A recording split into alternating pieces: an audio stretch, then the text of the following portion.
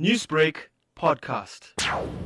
Ugu South Coast Tourism is an entity of Ugu District Municipality. Our mandate is to grow tourism in the district, and therefore contribute towards job creation. We are doing many things to ensure that we bring tourists to the district, to the South Coast. Those include marketing the destination to ensure that people come to the South Coast. There's also another angle which involves development.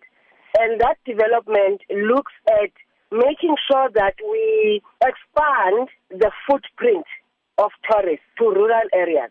And in doing that, we are saying tourists must go to those areas, and therefore there will be opportunities to create jobs for people to get income by doing too many things. One can be a tour guide.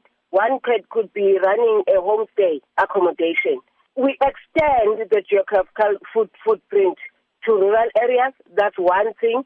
And also market the destination. Now, we do know that the Ugu South Coast region has launched the KwaNzimakwe trails, which took place recently. Tell me more about this trail and what sort of an impact is this likely to have on tourists? Okay, this is a new product in one of the rural communities in the South Coast, KwaNzimakwe multi-trail. We launched it last weekend. We had a very successful launch of it because it involves biking, walking, and 4x4 driving. This is a beautiful landscape in the South Coast. Adventure tourism can take place there, which then says people from the community can benefit from the activities that are taking place in that trail.